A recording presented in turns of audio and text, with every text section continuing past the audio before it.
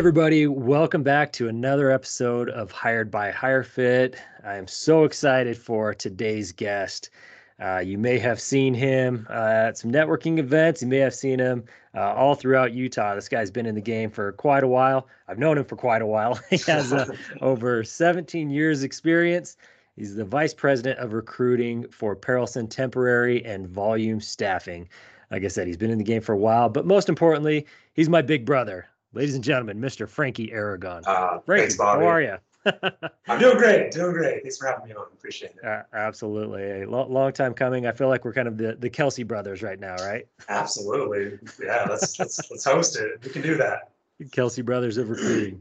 Well, I appreciate you coming on. And today's topic is very important because I think we're seeing a lot of companies now starting to hire a bounce back from 2023. You know, we saw a lot of companies either downsizing or standing pat in 2023, but looks like a lot more companies are starting to hire now in 2024. So I really wanted to talk to you about this topic because it is very important for job seekers just to know what companies may or may not be hiring, and then also for those companies when they should be utilizing outside help. So the topic today is, at what point do companies need to outsource their recruiting? So, Frankie, I just want to get your initial thoughts on that. You've been in the game for quite a while. So what are your thoughts on that? As at what point do companies need to start outsourcing their recruiting? Yeah, absolutely. No, that's a great question. Outsourcing recruiting really allows companies to meet that demand, meet the recruiting needs without causing a lot of business disruption. I would say that rapid growth, a lot of my clients are reaching out like, Frankie, we are busy. We're booming. We have a lot of moving parts. I need help. And so really you got to strategize, be strategic with them.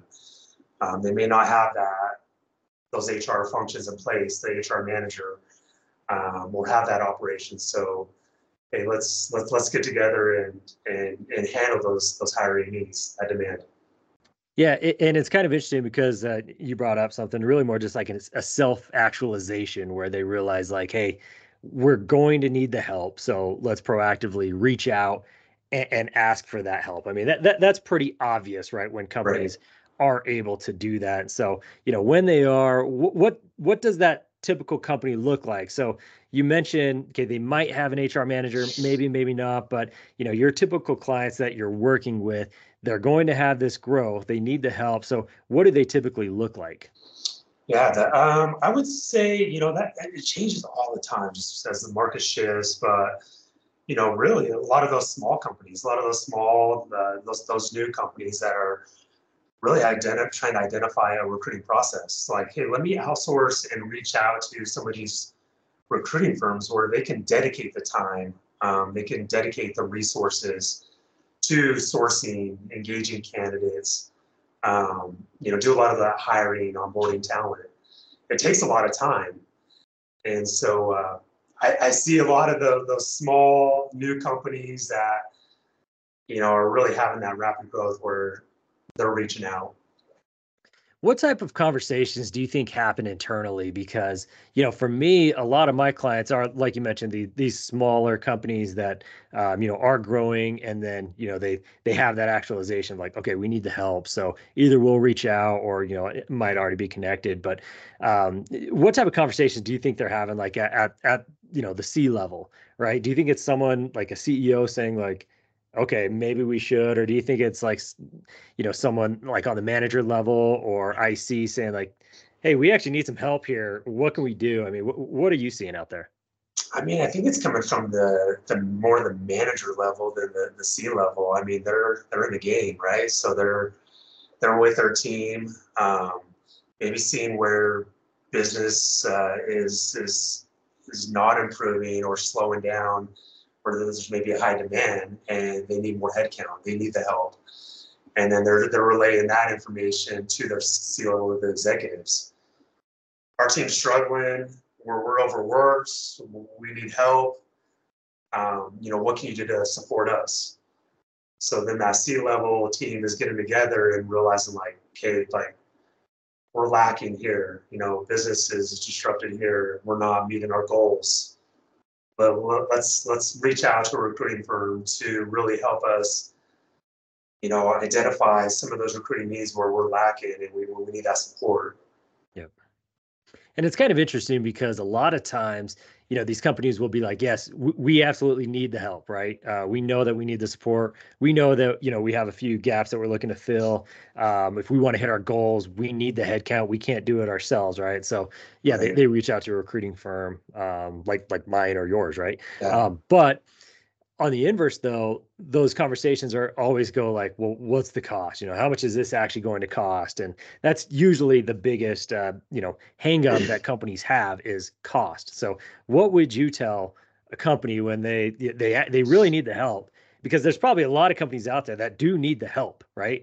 But they're absolutely. worried Yeah. about the cost. And so they just don't even say anything and they just, try and get by with what they have. So what would you say to companies if they think that recruiting just costs too much? I mean, you got to position it in the sense of like, they're trying to reduce the cost, right? I mean, if you look at it, as much time they're spending, just interviewing away from their job, they're posting ads, doing a lot of outreach. I mean, that cost per hire. So look at it as, okay, that labor cost.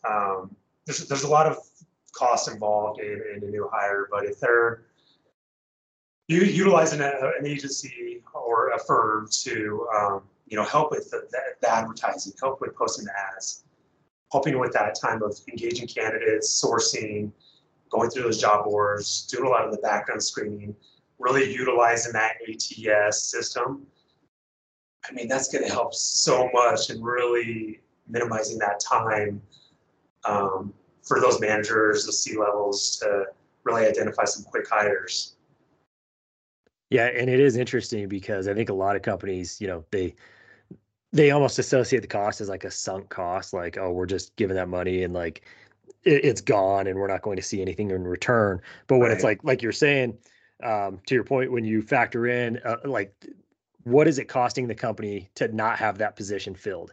And what is it costing the company to have this HR manager wear a hat of recruiting, besides Right. everything else that they have to do? And I think a lot of companies kind of get, they make that mistake of thinking that this one person or, these one or two people can take on that role of recruiting because, yes, it is a function of HR. However, it is a completely different beast that does take so much time, like you were mentioning, to like create a job description, actually source candidates, right?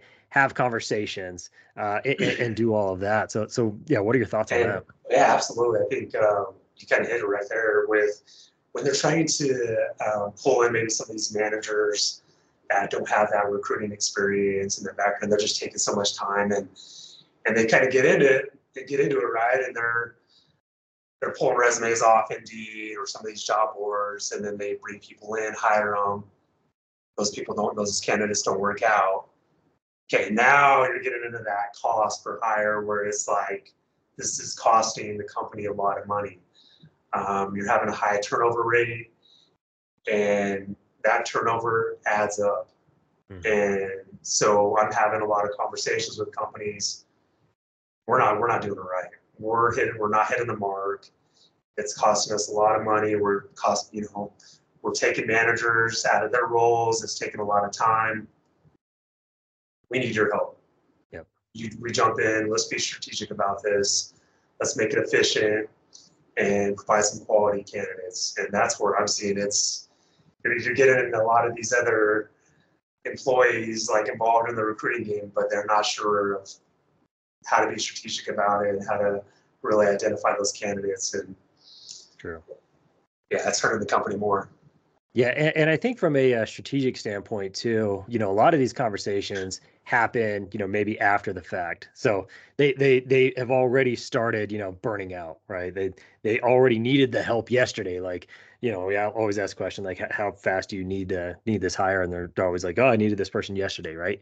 And it's like, oh Right. man, well, we should have had this conversation yesterday, right?